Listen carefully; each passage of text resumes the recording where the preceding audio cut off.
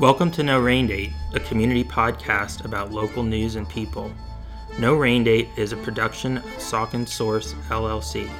For more local news and information, please visit sauconsource.com.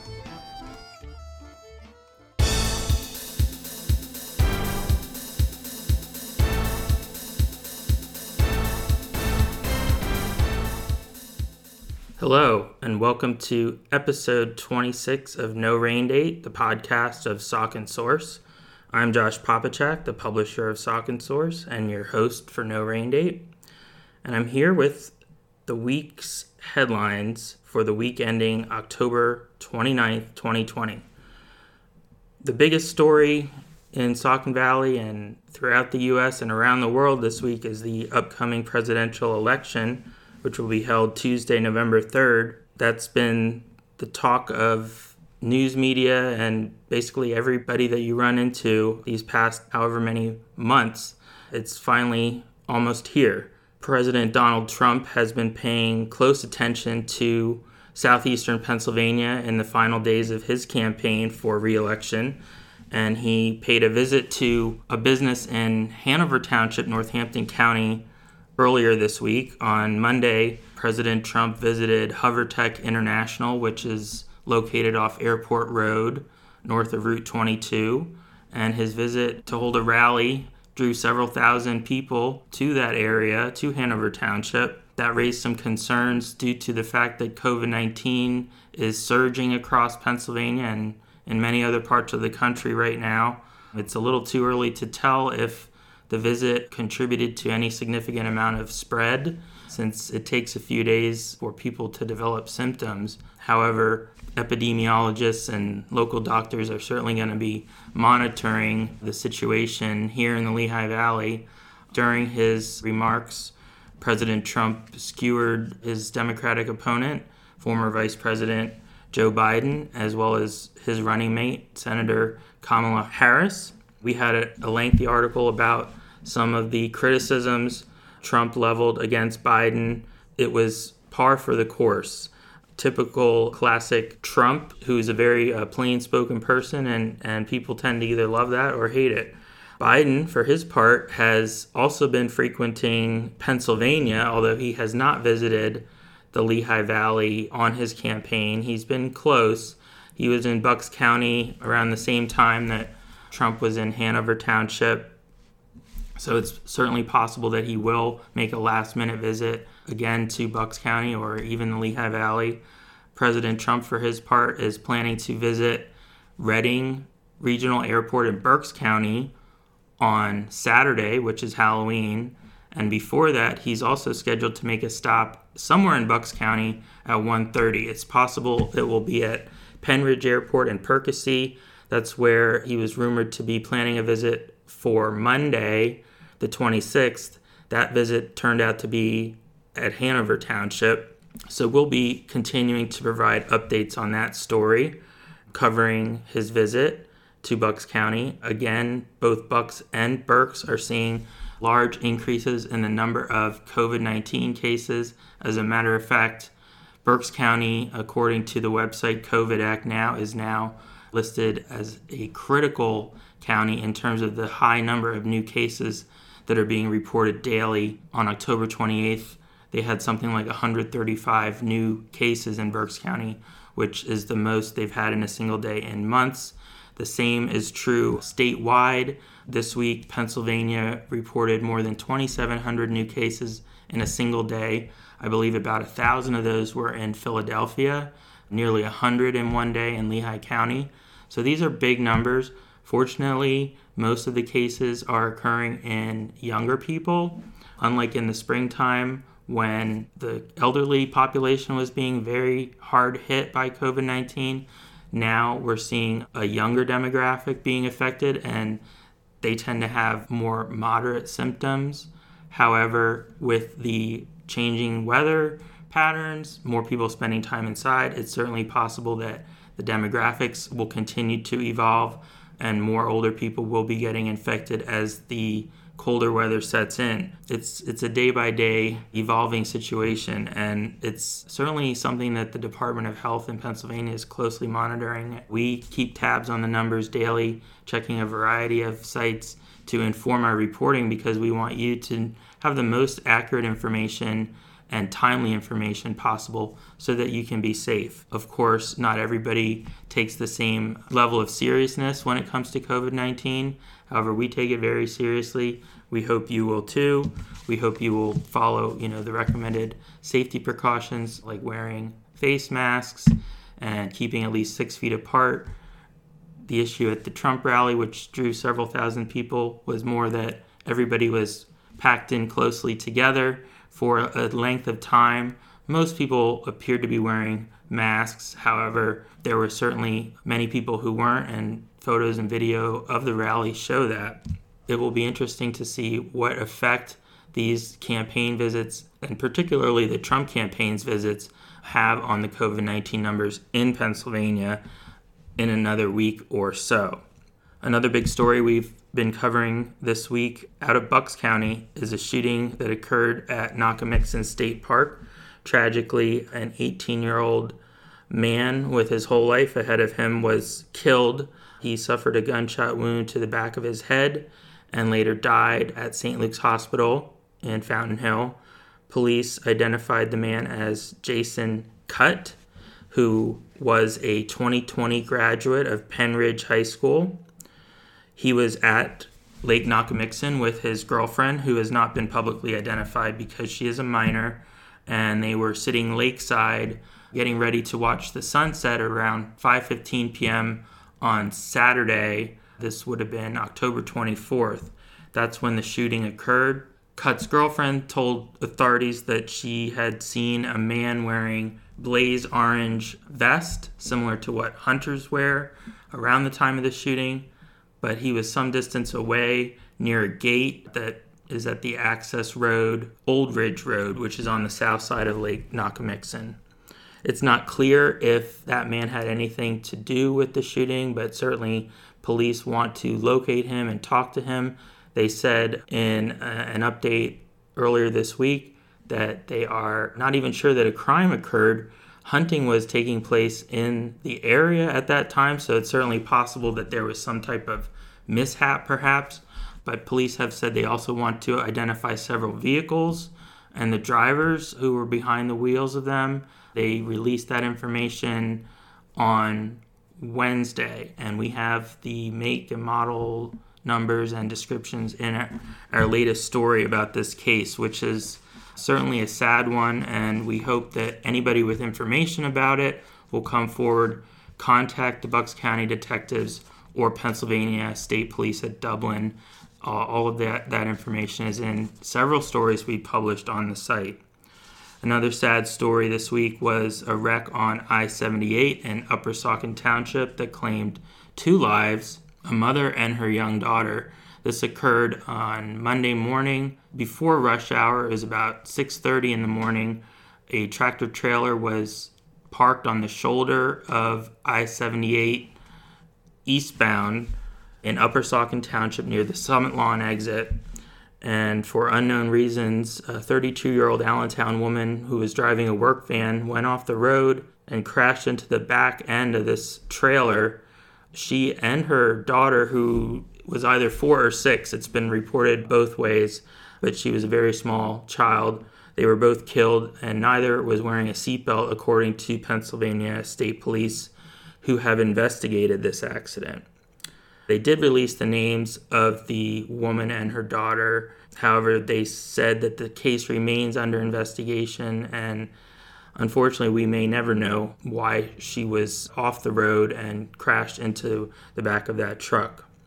Obviously, that caused a huge traffic jam for miles. 78 is notorious, especially that section of 78, for these kinds of accidents. Thursday, there was another accident in between the Hellertown and Route 33 exits on I-78 eastbound. That accident did occur in rainy conditions. Wasn't immediately clear if anybody was injured in it, but it did cause a significant traffic jam. As we mentioned earlier, COVID cases have continued to rise significantly in the last couple of weeks of October. In conjunction with that, there has been another report of a COVID-19 case at Saucon Valley High School. An email from School District Superintendent Dr. Craig Butler that went out to parents earlier this week confirmed that a student had tested positive for COVID-19.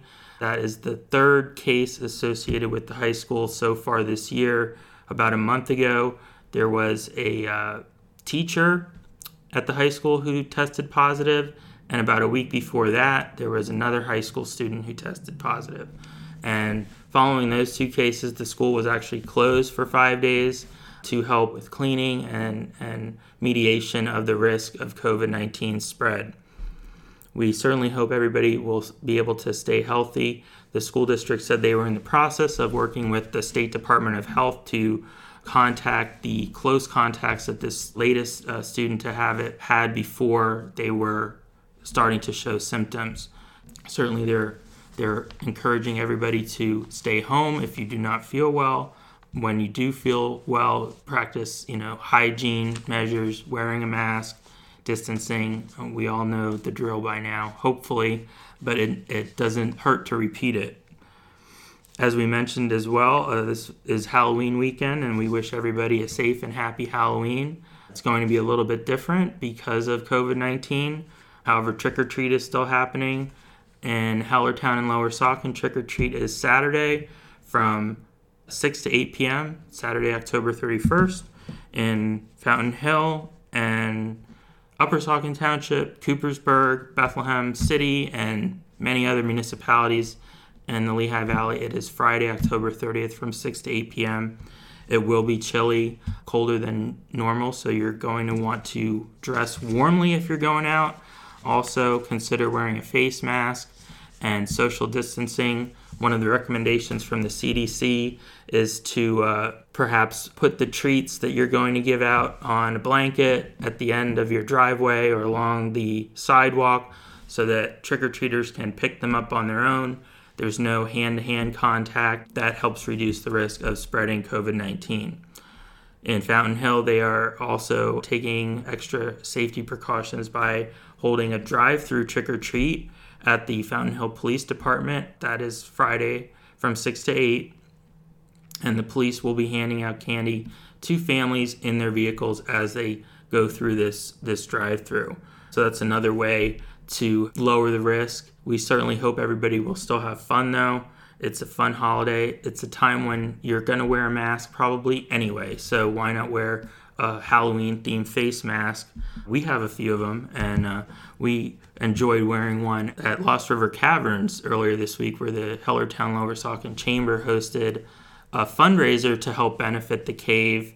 That was a lot of fun. We went on ghost tours of the cave. About 100 people attended, and there were snacks and refreshments. Lost Tavern Brewing was there with some of their fall beers.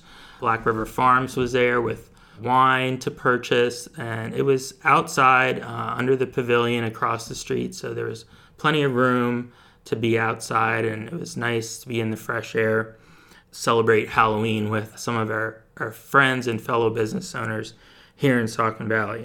Of course, it's still football season, and we have Reef here now with a preview of this weekend's big game for the Panthers.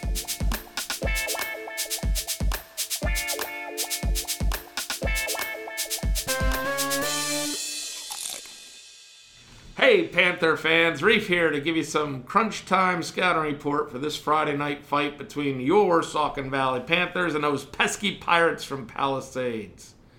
Palisades is 5-2. They opened up with a loss at Northwestern Lehigh 36-28. Then they rolled off 4 straight wins over Wilson, Northern Lehigh, Salisbury, Bangor. Dropped 27-0 to Notre Dame at Green Pond. Bounced back with a win 30-20 over Palmerton. Saucon Valley enters this game at 2-2, opening night loss, hosting Bangor 34-25. 2 straight wins, 1-point wins over Southern Lehigh and Palmerton. Last week the Panthers fell 55-28 to Northwestern Lehigh. Nightmare of a third quarter last week against the Tigers. 29 points scored after being down only 20-14 at the half. The Pirate defense is led by the man in the middle, number 34, senior Ben Hubbard. The Pirates run a base 4-3 defense, and Halbert is at the center of it all. Halbert measures about 5'9", 185, and hits like a Mack truck. If Dick Butkus and John Riggins would somehow combine genetically and create a high school football player, it would be in the same class as this Halbert kid. Halbert and his Pirate pals are a bit blitz happy, and they will surely be coming after the Panthers with their aggressive style of play. They have only pitched one shutout so far this year, with a 35-0 victory over Bangor. But Palisades will live and die by the blitz. The Panther offense better have their heads up on the front line. Saucon Valley's offensive line will get a boost from junior center Cody Swinney. He's back in action. Swinney will allow senior David Osmond to bounce out to left tackle to protect quarterback Dante Mahaffey's blind side. Osmond is a 4-year starter. Joining Osmond and Swinney up front will be sophomores Reed Ernst and Owen Frederick. Jack Marushak, a junior, will get reps inside at guard. Expect junior newcomer Kristen Shunk to get reps on the offensive line as well. Protecting Mahaffey is certainly a priority for the Panthers, as dual threat Dante is the main cog in the Saucon Valley offense. Mahaffey is a 6'1", 195 junior who has thrown for over 700 yards in 4 games. He has completed 40 of 72 passes for 719 yards and 8 touchdowns. He has also run 56 times for 347 yards and 5 TDs. Ty Sensitz, another junior, is Mahaffey's favorite target, as he has caught 23 passes so far for 448 yards and 4 touchdowns. Alex Magnotic is another trusted target and good for 12 catches for 186 yards. Magnotic is a sophomore and has 3 highlight reel TDs. Sophomore Josh Torres leads the Panther rushing attack with 59 carries and 285 yards. Torres has 3 TDs. Junior Damian Garcia got his feet wet last week against Northwestern Lehigh, carrying 9 times for 39 yards. With 2 full weeks of practice now under his belt, Garcia should expect to start hitting his stride. Garcia rushed for over 1,000 yards last season as a sophomore. Offensively, the Palisades Pirates are multiple. They give different looks ranging from 5 wide receivers to a tight end I formation. Senior Mason Smeeland is the star of the Pirate offensive show. Don't let it fool you that Smeeland is listed at 5'6", 150. He is a football player to the core. He averages over 8 yards a carry and has speed to burn. Smeeland, number 3, has 103 touches for 870 yards and 14 touchdowns. Smeeland is also a serious deep ball threat when the Pirates go empty. Ty Fizenmare and Saucon Valley will have to know where Smeeland is at all times. Fizzy leads the Panthers with 12 tackles per game. The weather for Friday night isn't looking all that great, with rain forecast for both Thursday into Friday. But with the District 11 tournament starting next week and seeding points on the line, this Centennial Cup rivalry is more important than ever. It is going to be a knockdown, drag-em-out game. Good luck, Panthers. The Source is with you. Here at Saucon Source, our mission is to provide information and make it as available as possible to the people in our community. A large part of that is a public service, and we're grateful for the support we have from local advertisers, because that revenue helps keep the information flowing to you, our readers and listeners. Local news production does cost money, and that's why we've also introduced a voluntary membership option on Saucon Source, and we'd like to tell you a little more about that. Essentially, the membership is a recurring monthly contribution that shows your support for the work that we're doing. It helps guarantee that the information will remain free and accessible to you as well as to others in our community, and it also helps fund our future growth. Saucon Source is growing and we're expanding our coverage area. The more support we receive from the community, the better coverage we can provide and the more useful the site will be to you. So that's why we would invite you to visit our membership page on the website, sauconsource.com. You can do that by clicking on Join under My Saucon Source, which you'll see on the right side of your screen if you're on a desktop, or at the bottom of any article page. You'll see several membership options, including a monthly membership for $7, a 4-month membership for $25, or a yearly membership for $70. These are strictly voluntary contribution levels, and they're not any part of a paywall. There's no requirement to contribute. But we are grateful for those who have already done so, and we hope that you will consider purchasing a membership in the future. Doing so is quick and easy. You can do it securely online, and you can cancel at any time. Thank you again to all our current members, and thank you for considering becoming a future member. Welcome to another episode of No Rain Date and another interview. This week it's my pleasure to welcome Fred Rooney. Fred is an attorney, an advocate. He's a Fulbright scholar and a Fulbright specialist who's been called the father of legal incubators, a teacher, a world traveler. He's definitely an accomplished citizen of the world, and it's wonderful to have you here. Thank you, Josh. It's really great to be here. Fred and his family have known my family for many years, and actually our roots kind of go back to the south side of Bethlehem in the 1980s. We were just talking about how things have changed there in some ways since then, and businesses that have come and gone. And Fred has certainly come and gone, but he's come back to Bethlehem recently after traveling the world for years, right? Yeah. As a Fulbright specialist and creating or helping to set up legal incubators in other countries. So can you start by sort of explaining the legal incubator concept to our listeners? Sure. Yeah, but before I do, I just want to tell you that how much I've always respected your parents, Josh. Thank you. As you mentioned, I got out of law school in 1986, and my family and I moved back to the Lehigh Valley. We came back to Bethlehem specifically, and so when we did, I met your dad when he was running the co-op, the food co-op on the south side. You know, we had a lot in common. One of the things, your dad's a New Yorker, and even though I was born in Bethlehem, my dad worked for Bethlehem Steel, so I was raised on Long Island in New York, and so it was always good to see a New Yorker here in the Lehigh Valley. And of course, your mom has been, an amazing person, very talented and gifted. And so, as I mentioned to you, when I heard about you, I was really curious to figure out if you were connected to Andy and Martha, and sure enough, you were. So I may have seen you when you were a kid, but it's really nice to see you now and to see what you've been doing for the communities through all of your work. And it's really great to be here. We only just met, physically met after maybe 30 years. Right. A week or so ago.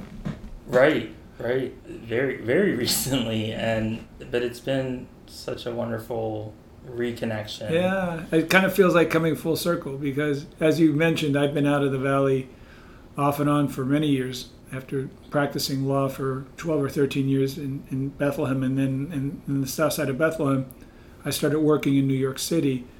I was a graduate of the City University of New York Law School. It was also called CUNY Law School. I went to CUNY because it was a brand new law school opened up by the City University, one of the largest public university systems in the country, and it was designed specifically to train law students in how to use law in the service of human needs.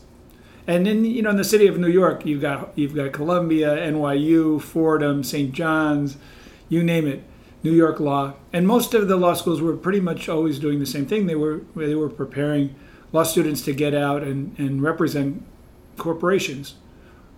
And so back in the early 80s, the politicians in New York realized that there was a tremendous need for people to have affordable legal representation because it didn't really exist.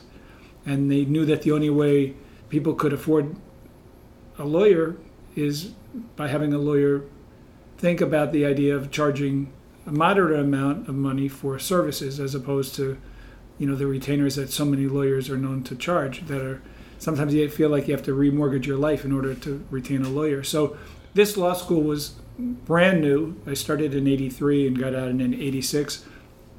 And all of us who started in the first class were very committed to social justice. I was deeply committed to social justice because I was a social worker in the Lehigh Valley after I got out of Moravian in 1975. I was working primarily with immigrants who came to the Valley, and so I was teaching English and I was also a social worker. But I saw the kinds of difficulties that they had, and I knew what kind of difficulties people had if they didn't have enough money in order to be able to retain a lawyer. And so that was really the reason that I chose to finally go to law school.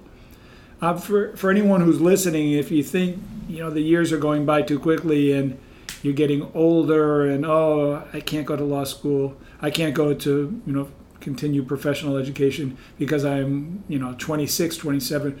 I didn't go to law school till I was almost 30. I got out when I was 33. So I think young people sometimes feel like the pressure is on to get out of high school, go to college, get out of college, and then stay in a job for the rest of their lives. But I've been fortunate because, as you mentioned, from a very early age, I had a tremendous interest in seeing the world. And so I did that. And by the time I finally decided to go to law school, I had gotten a master's degree at Marywood University in bicultural bilingual studies. And that's because Spanish happens to be my second language, and that's always been a blessing for me. But it's never too late to go to school, and never too late to even go to to become a professional, whether it's a doctor, lawyer. Sometimes the more experience you have from the time you get out of college until you decide what you want to do really helps to create a maturity in someone that you may not have if you go right into I know I'm deviating from your question, but no. I have an opportunity to kind of talk to young people and say, do it. Do as much as you can, take a gap year, see the world, get to know the world, and then when you're ready to settle down and really put time into either law, medicine, engineering, whatever it is, it doesn't matter what it is, just do it. I wholeheartedly second that because I did that in college and spent a semester abroad, and I wish I had spent more time abroad in hindsight, but even though I cover hyper local news now and like my big story might be about a pothole in Main Street, that world experience, that global perspective, I think makes you a better writer, and absolutely a better thinker. So ultimately it's only going to benefit you no matter what you do. Yeah, and from what I understand, like in medicine, a lot of med schools are not nearly as interested in taking someone right out of college as they are someone who's had some life experiences. And so there are lots of ways to do that. There are lots of programs, AmeriCorps, Peace Corps. If you're getting out of college, there are Fulbright scholarships available for college grads. And there are lots of ways to be able to get out and see the world, do something constructive, and then at some point decide, well, now maybe it's time for me to think about going on to the next stage of my life. And, as I mentioned, all that I experienced as a social worker in the Lehigh Valley really enabled me to develop a passion around the study of law, and then ultimately in being a lawyer. One of the things that I was able to learn very quickly. Well, first of all, let me strike that. It didn't happen very quickly. Law school, unlike med school, doesn't teach you how to be a lawyer. They teach you how to get out of law school and how to pass the bar. Medicine at least teaches you how to deal with patients. Mm-hmm. So you start from almost day one. You're dealing with a cadaver. Then you're dealing with as an intern. You get practical experience, and then when you're finally getting ready to get out of med school, you do your residency. So by the time you get out of med school, you know how to practice medicine, or so one would hope. Law school, for the most part, historically has taught you how to pass the bar exam. And so a lot of young people, including myself, when I got out of law school, had a great desire to use my privilege and education and my skills to help communities, people of moderate to low income. But because I didn't learn that in law school, I had to learn it kind of through the School of Hard Knocks. And so I worked for legal services in the Lehigh Valley, legal aid. The irony was that as a first-year lawyer with a wife and 2 children, my income was so low that under the federal poverty guidelines, had I gone in to apply as a client to legal aid, I would have qualified. And so, I mean, it doesn't speak well about society's commitment to lawyers who really want to have an impact on people who ordinarily don't have access to justice.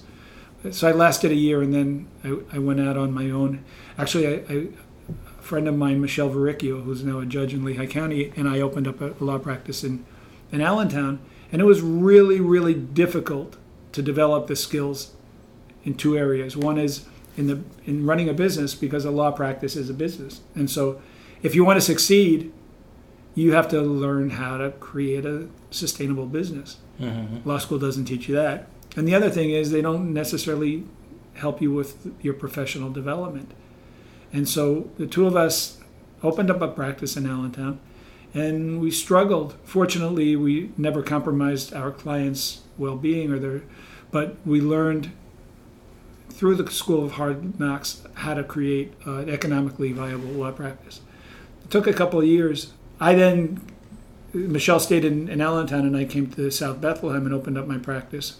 And what I think we were able to demonstrate is that as a lawyer, in order to do good, you have to do well. And so you could have great intentions, but if you have a family, you've got bills and student loans, you have to be able to make money. And so we did. I mean, I can't say we didn't make money, but one of the things we tried to do was always take into consideration the economic status of the client.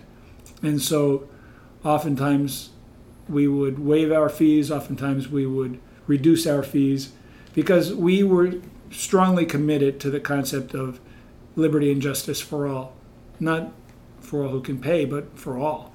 Mm-hmm. And sometimes we had to bite the bullet and kind of take a bit of a beating in order to be able to represent our clients, but we knew that was the right thing to do. We also knew, what I wrote an article in an ABA journal about the fact that good karma as a lawyer produces, very grateful clients who then turn around and talk about you to neighbors and friends when they have legal issues. And so I found that for every person I helped, the blessings came back threefold. Right. And it wasn't the motive for me doing it, but it just seemed to be the natural way of, people would say, hey, so-and-so helped me when I was really in need and did a great job. And so if you're looking for a lawyer or a law firm, go here. And they did. And so I was very blessed to be able to create a strong law practice on Morton Street in South Bethlehem. We started with 2 or 3 lawyers, and then there were 3 or 4, and we had probably an office of maybe 8 with support staff. And so, I was able to prove that doing well and doing good were not mutually exclusive, that you could do both, and you could make a living, and you could take your kids on vacation, you could eventually buy a house. But again, we were not having our clients remortgage their lives in order to pay us. Mm-hmm. And so, 12 years went by after I got out of law school, and the City University had gotten a grant to try to create a support network for CUNY law graduates who, very much like myself, wanted to use their law practices as a way of serving their communities.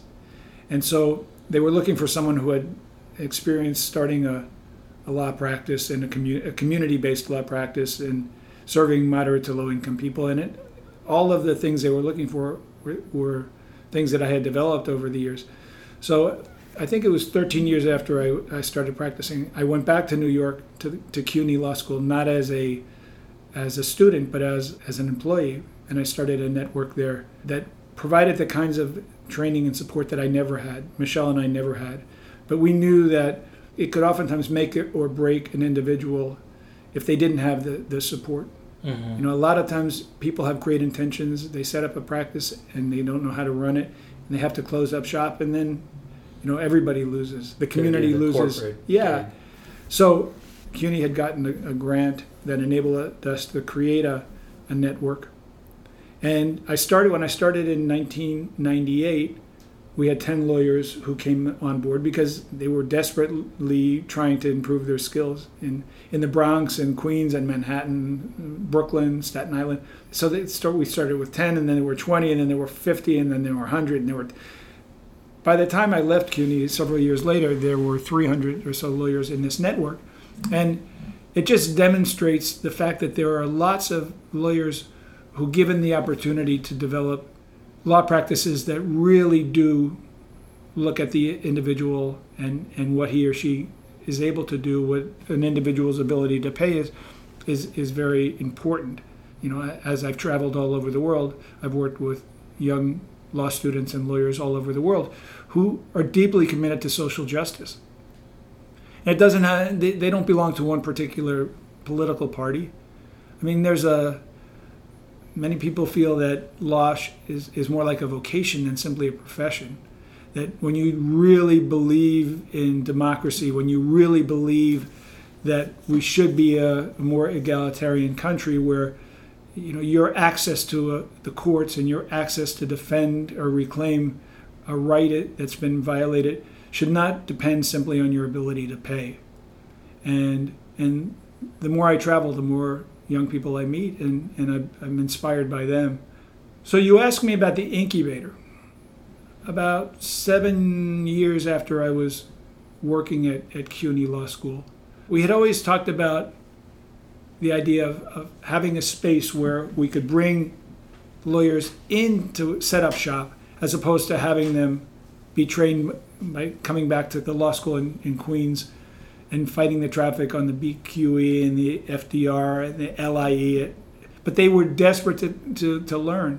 And these were lawyers, they weren't students, but they came back. The ideal was that if we could find a space to train them, that we could do it in a much more methodical way, and we could help them create stronger practices and avoid developing the kinds of bad skills that lawyers a lot of times develop and have a hard time breaking. And so, as good fortune would have it, I got a call one day from a local member of the state assembly, and they said that they had some money that they wanted to put towards the program I was directing. And once we had some funding available, then the idea of creating a space came into play. But there was nothing like it to model it on. There had never been that, and I did a lot of research to see if there was something that we could replicate, and there wasn't. What I did find out is people were saying, well, maybe you could look at the incubator model. And the only thing I knew about incubators were for premature babies and hatching chicks. I didn't know that there was an incubator model that was really a training model that, for the most part, would bring in people from different disciplines, whether it was graphic designers or engineers. Incubators were set up to be able to train participants in two areas. One is in the development of business skills, and the other is in the development of professional skills.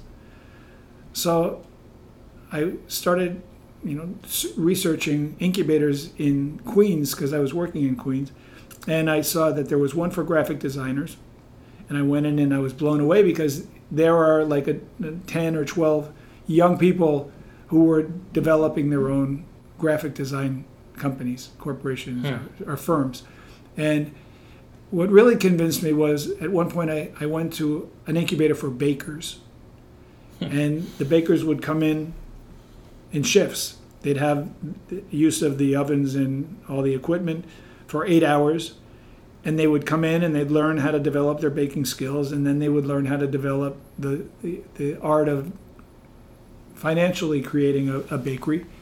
And I'm thinking, wow, if everybody else can have an incubator, bakers and graphic designers and lots of other kinds of people working in different areas, why not lawyers? And so I was able to take the incubator model and kind of retrofit it to meet the needs of lawyers. And we started. I mean, it was a small pilot project for 9 lawyers. And to be honest, the extent of my dream was just, create this nice space and let's see how it goes. Well, that was towards the end of 2007. As everybody knows, in 2008, the world economy tanked. And what happened was law schools and bar associations all over the country were dealing with, law schools with thousands of graduates who had no jobs. Bar associations were desperate to develop new membership. And in 2008, I was contacted by the New York Times and a reporter wanted to take a look at this project, and I'm kind of surprised that the New York Times would be interested in this little program for 9 lawyers. But a reporter came, interviewed the clients of the lawyers involved, interviewed the lawyers, and it was supposed to be an A1 front page story on the New York Times, but there was a primary election that resulted in pretty major news in New York State, and the article was bumped from A1 to the local section, but it was a New York Times article. And once the Times reported on it, CNN headline news called me in to talk about this. And I couldn't believe it. It just seemed to me like this was nothing that I envisioned that this idea, this concept would begin to take on a life of its own, but it did. And so, I do have to just emphasize that this was not a nice training program for lawyers. It was a program that was designed specifically for lawyers who were interested in creating law practices in underserved communities in New York City. We knew that most everybody else would finally get a job in maybe a small firm or a firm or wherever, and someone would help them to develop their skills.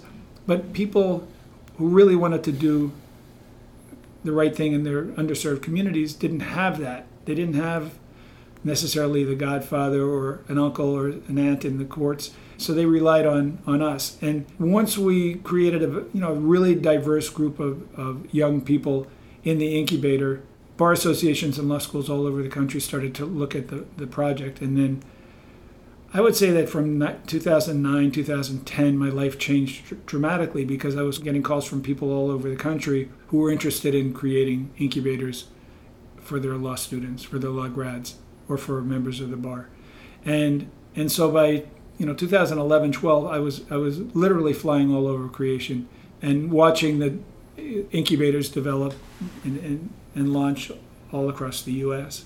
And it was very exciting and very gratifying to know that lots of young people were being trained in a way that we knew would ultimately help people with unmet legal needs who just really struggled to be able to have their voices heard or their cases heard because they didn't have funds. And so the numbers of young people, and sometimes it wasn't only young in terms of age, sometimes there were people who were older, they went to law school older, but they were part of I should say new lawyers.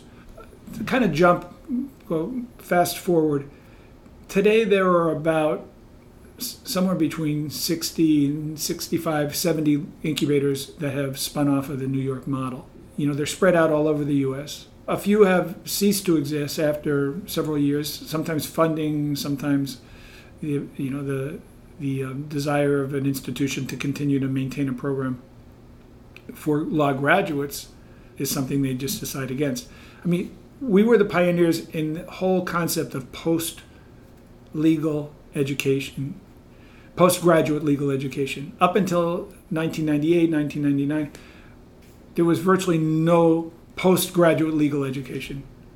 And so we started the whole notion that lawyers really deserved to be trained, they needed to be trained. And incubators was just one of the ways we were doing it. 2012-13, I applied for and was awarded a Fulbright grant to see if I could replicate the model in the Dominican Republic, and spent 9 months there working on incubator development in Santo Domingo. Amazing experience. Again, I met incredibly committed young people who wanted to use their education and privilege in society to help people who were in need. And once I realized that, I knew that it was working in the U.S. because the numbers 2014, 15, 16, they were skyrocketing. So the Dominican incubator was the first non-U.S. based incubator. I got back from the Dominican Republic, and the following year was awarded a Fulbright specialist grant, and I started working in Pakistan, in Islamabad. And the idea was to, once again, train young lawyers who wanted to serve people in their communities. One of the greatest parts of the Pakistani incubator was that the women in the incubator joined forces and created a mechanism to be able to reach out to women who, in many instances were not permitted by virtue of cultural norms to connect with a male lawyer. And so if they had issues of domestic violence or issues that legal issues that needed to be addressed, the only way they could really do it is through women, through women lawyers. And so we put a lot of emphasis on the training of female lawyers who then turned around and were able to serve women in need. The BBC did a report on the women of the Pakistani incubator. I'm kind of getting to the end of the story. I feel like this is a soliloquy. But after Pakistan, I started working briefly in Spain, starting an incubator there in Cordoba. And that incubator was specifically designed to support young Roma lawyers. I don't know if the people in the listening audience are familiar with the term Roma, but the Roma people came from the subcontinent of Asia, primarily from India, and they migrated to Europe. And then for about 500 years were enslaved in Europe. As the years went by, as the centuries went by, the plight of the Roma people in Europe is very bleak. I mean, in terms of education, the lowest level of education, the highest level of teen pregnancy, unemployment, all of the social issues that sometimes we see in other communities where there's slavery or subjugation has been rampant. And so in Spain we realized that young Roma, first of all, there are very few Roma people who graduate from high school and then go into college, and the numbers of people becoming lawyers were minimal, and with the population of about 1 million in Spain, the numbers were very low. And so the incubator was a great way to help support young people who really needed a helping hand once they got out. From there, I then went on to start working in the Balkans. And so up until the pandemic, I was working in Bulgaria, in Sofia, Bulgaria, and once again working with Roma.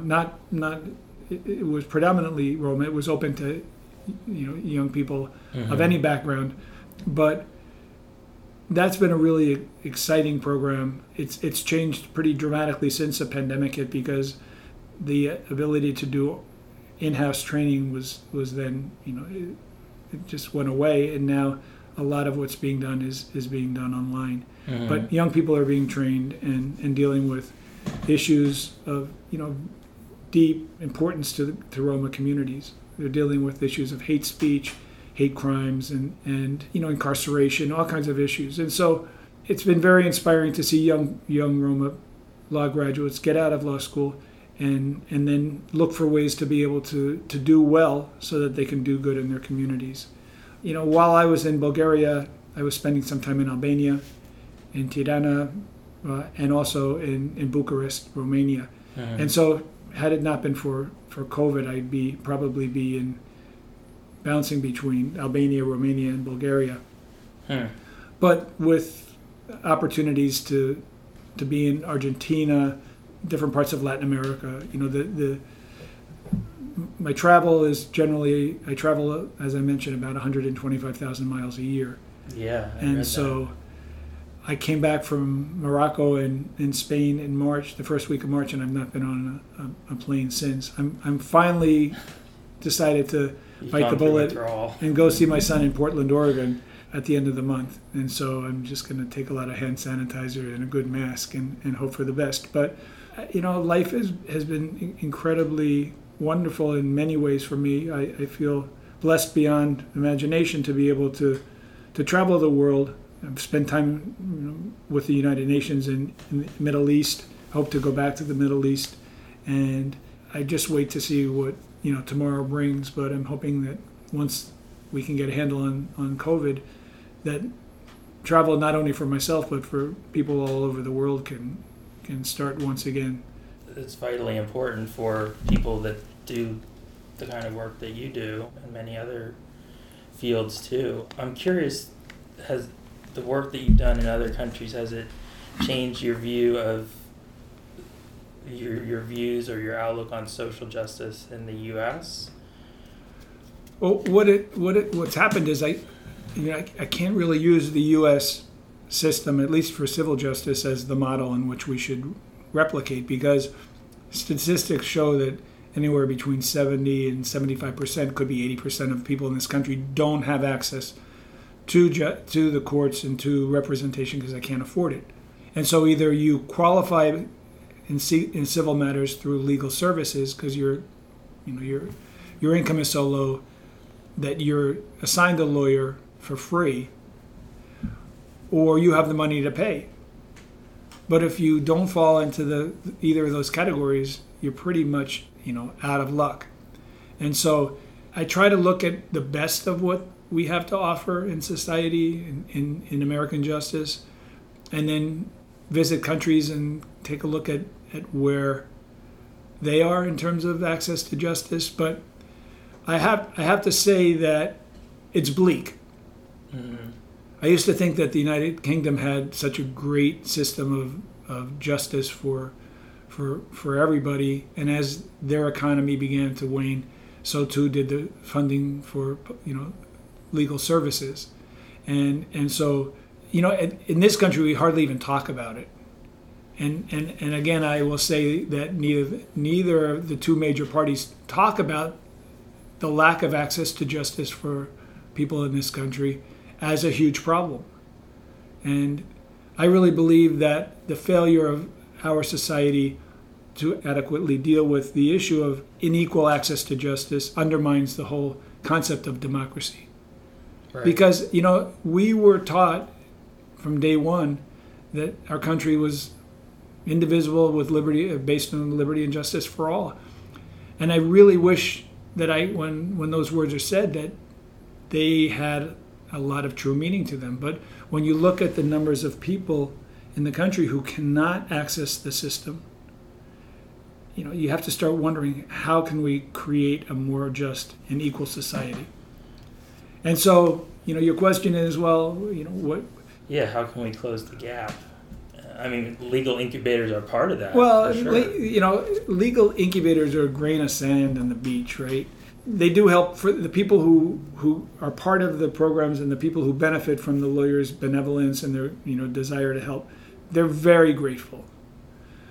But we're talking about millions of people. Incubators can handle maybe a year, several thousand people. But we're talking about millions of people in our country who don't have anywhere to go when they have legal issues. And what's happened over the last number of years is people go into court on their own. They go in, it's called pro se. Mm-hmm. They have to be in court. They're being sued, or they're going to sue somebody. They can't afford a lawyer. They don't qualify for legal assistance, so they go in on their own. And oftentimes they go up against the other party who has a lawyer. And so it's a tremendous problem for the courts, for judges, because judges want to be as fair as possible, but there are rules and regulations that dictate how hearings or trials are held. And when you're dealing with someone who doesn't really have any sense, it puts a tremendous strain on the courts. Right. I can tell you that up until just a few years ago, in New York City Housing Court, 99% of the litigants were unrepresented. Wow. And so Shocking.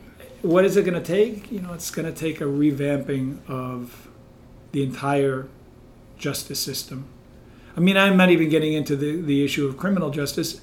At the very minimum, we do have a constitutional right to, an individual has a constitutional right to representation, and if they're charged with a crime and they can't afford a lawyer. So we know that in those instances it works. But in civil justice, husband or wife who's stuck in a marriage, an abusive marriage, and can't get the divorce in order to move on.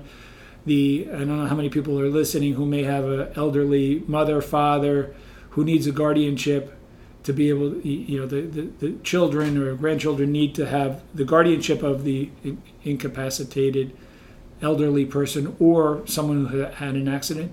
And to get in, I remember when I was practicing, the going rate was like $3,500 for a guardianship.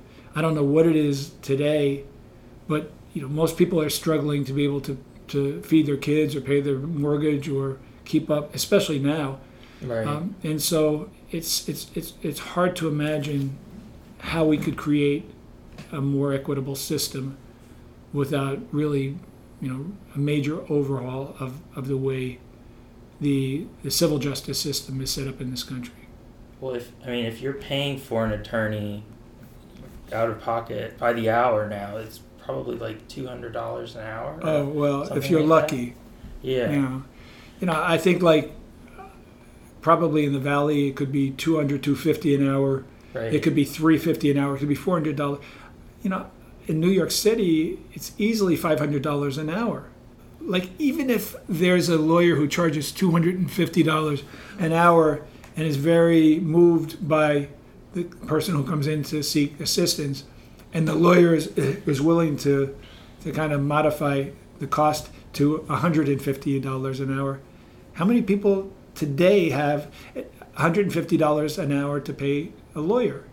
And, you know, because if it's a civil justice, if it's a divorce with a custody component, it could take hours and hours and hours and hours and hours of time. And you know, I think anybody who's listening who has had difficulty when it comes to trying to figure out how to get the system to be able to work in your favor understands that money talks, and that hasn't changed.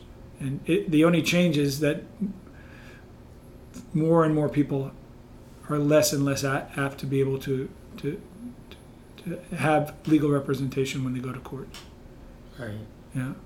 And I honestly wish that it were talked about. I wish it became the platform of either political party, but it isn't. You know, we get sidetracked with so many other issues, and then, you know, we see a lot of deterioration in society. And I think that when people, you know, feel alienated, and it makes it harder and harder to feel good about day-to-day living. And so I wish I had a magic wand. You know, I wish instead of 60 or 70 incubators, there were 6,000. And even if we had 6,000, it still wouldn't scratch the surface. Is there a country that you feel does have a really good model of equal justice for all? Like some of this, I would think like Norway, the Scandinavian countries, but, you know, they've got so much money. Right. And so, but even with as much money as a lot of people earn in those countries, there's still a lot of need. But I know that I believe Norway has a really strong social component for being represented. Mm-hmm. I don't think anybody should have to go into court on his own or her own because they can't afford a lawyer, but desperately need to be in court. It's hard to see how it would be a fair fight. It's terrible if you were born and raised here and English is your first language. If you maybe were not born here and your language skills are less proficient, it becomes even more difficult, if not impossible. And even though the courts, I have to give credit to the courts for trying, but, you know, they're really swimming against the current. And judges, you know, throw their hands up and they're pulling out their hair because they're inundated day in and day out with people who are pro se litigants. They don't have a lawyer, but someone else does. Or neither side has a lawyer. And then it's like the role of the judge becomes even more difficult. Is the enrollment in law schools, the diversity increasing? More women, more... Well, I know that CUNY Law School is probably one of the most diverse in the country. Law school enrollment was down, but I think it's sort of gone up. As the economy was really depressed, there were no jobs for lawyers, so people didn't go to law school. As the economy began to pick up, more and more people decided to go to law school. And I think that, you know, whatever side of the aisle you may be on, people are realizing that law is probably one of the most effective ways to create social change, depending on what it is that you want. And so, you know, you can see very conservative law schools, and you can see a school like CUNY, which is considered to be very progressive. And so we have lots of lawyers in the country, but we don't have enough lawyers who are, as you know, so committed to social justice that money is less of the focus. Right. A lot is being done through technology now, which is helping to reduce the cost of a lawyer. when a lawyer is able to do a lot more online, when hearings can be held without having to be physically in the courtroom, but you can do it through Zoom or some other platform, it does reduce the cost. And the other thing is, and this is what I love about the American spirit, a lot of people have just decided we are totally going to bypass lawyers, and there are so many kinds of programs now, Legal Zoom, and all kinds of programs that allow people to do their own wills, do their own, you name it. And people are developing the skills because they said we're really tired of feeling like we've been gouged. And so they're trying to do a lot on their own. And that's happening. Paralegals are being used more. So there are major and dramatic changes in the way law is being practiced because of technology. But it still doesn't make it that easy for people who maybe don't have the technology to be able to rely on, or still don't have enough money to pay, even if it's at a reduced cost. Mm-hmm. In that sense, I wish I could be more optimistic. I think when I was younger, I used to think I could change the world. But the older I got and the more I saw as a lawyer, I realized I was never going to be able to change the world. But if I could have a positive impact on an individual or individuals, or I don't know, during the course of my lifetime, at least I could feel like I did have an impact in a positive way. And I think a lot of people subscribe to that idea. And so as a lawyer, it's helping an individual, one person at a time, to the greatest extent possible. Oh, I can definitely relate to that ideology, and I love the idea of incubators and replicating that model in other areas. I'm not a lawyer, obviously, but I'm thinking about journalism, and as far as I know, most journalism schools don't teach you how to run your own business. True. Which is what I ended up doing. I didn't go to journalism school either, but I think that would be really helpful because journalists are being laid off and many don't have the skills to become independent. So sure. I could imagine that being something. Well, it's a great point, Josh, and if you know maybe 5 or 6 people who fall into that category and you want to bring them together and try to find space. A lot of space is more affordable now than ever because a lot of space is vacant, or just the ability to do so much. I'm on Zoom meetings all over the world a couple times a week. So we've become very resilient through the pandemic, although we were relying on virtual meetings long before COVID came into play. And a lot of the incubators are now being created only virtually. And that started before COVID. So it's not a reaction to COVID. Right. But I think it would be exciting to see if you could create something, even in the Valley, for young people or for graduates who are sort of stuck, right? Yeah. And a lot of what I think we all have on our hands more now than ever is time. And so it's time sometimes can allow us to be as creative as possible and dream in ways that we can't even imagine could positively impact not only on individuals but on society. Yeah. And so I would strongly encourage you, I would work with you to think about a program. And anybody who's listening, there are lots of people who are extremely talented, who may want to start their own business. They don't know how to do it. And I honestly believe that the incubator model has been instrumental in all over the world. Right. If it's designed around a particular area or profession or discipline, it would be fantastic. Yeah. No, absolutely. I think we're both on the same side of the coin, and I think of it as access to knowledge of the law is freedom, and access to information is freedom too, because without that you really, if you don't even know that there's a wrong, it can't be righted. Well, that's true. A woman by the name of Rebecca Sandiford I think last year she was named a MacArthur Genius. And what she's done is that exactly what you're talking about. She's studied access to justice in the U.S. and found that most people don't even know they have an issue that could be resolved through using the proper channels. And so people live their lives tormented by, a neighbor who's driving them crazy, or a relationship that's abusive, or whatever, and they don't know that there are ways to resolve it. And that's really sad.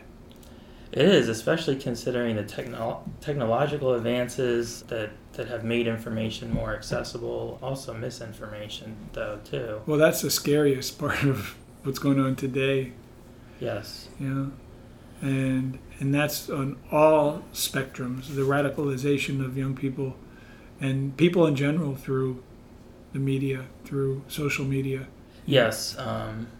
That would be another hour probably. Oh yeah, talk about that. But I want to thank you for joining us, and I hope that you're able to get back out into the world. Certainly when COVID ends, which will hopefully be sooner rather than later. But you're doing great work out there. Thank you, Josh. Thanks for having me. For doing that. And send my very best to your parents. I will. We'll have to all get together and have a chat sometime about the old days. Yeah, the good old days in South Bethlehem. Definitely. Well, there's still good. There are good new days in South Bethlehem. I live in South Bethlehem, and I love it. And it's close to Hellertown, and this is a place I've always loved, Hellertown, and there's so many good things. Yes. I always say to anybody, if you hear me complaining, you can give me a good kick in the pants, because sometimes it's hard to remember that we are, just by virtue of health and food and shelter, we're blessed beyond imagination. And I see, as I travel all over the world, what people don't have, and I see what we do have. And I know that the pandemic is a real good excuse for all of us to sit around and complain about everything. But the bottom line is, if we're really smart, we could use this time to regroup and be creative. And so I think I'm going to be following up with you about the whole idea of an incubator for journalists. And what did you say that the topic would be overall for? Well, for business, certainly, business for independent journalists, especially digital, right? Because that's the way of the future. Yeah, and bringing them together with videographers and photographers and graphic designers. And there's so much that can be done. Absolutely. Yeah. All right. I wish you lots of luck. Thank you. Thanks for joining us. It's my pleasure.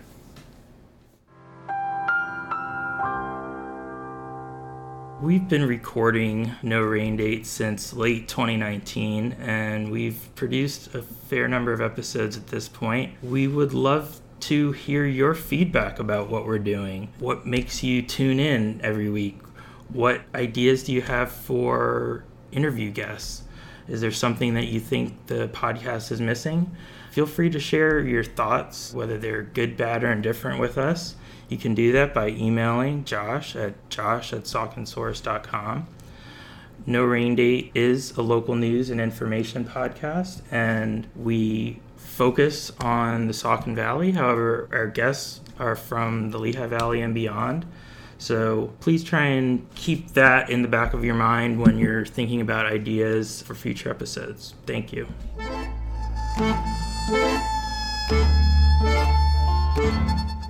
No Rain Date is an original production of Saucon Source, LLC.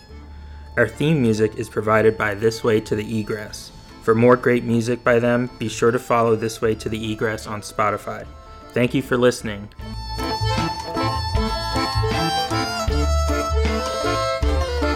Every night, he climbs the tower, sees your face on every dollar.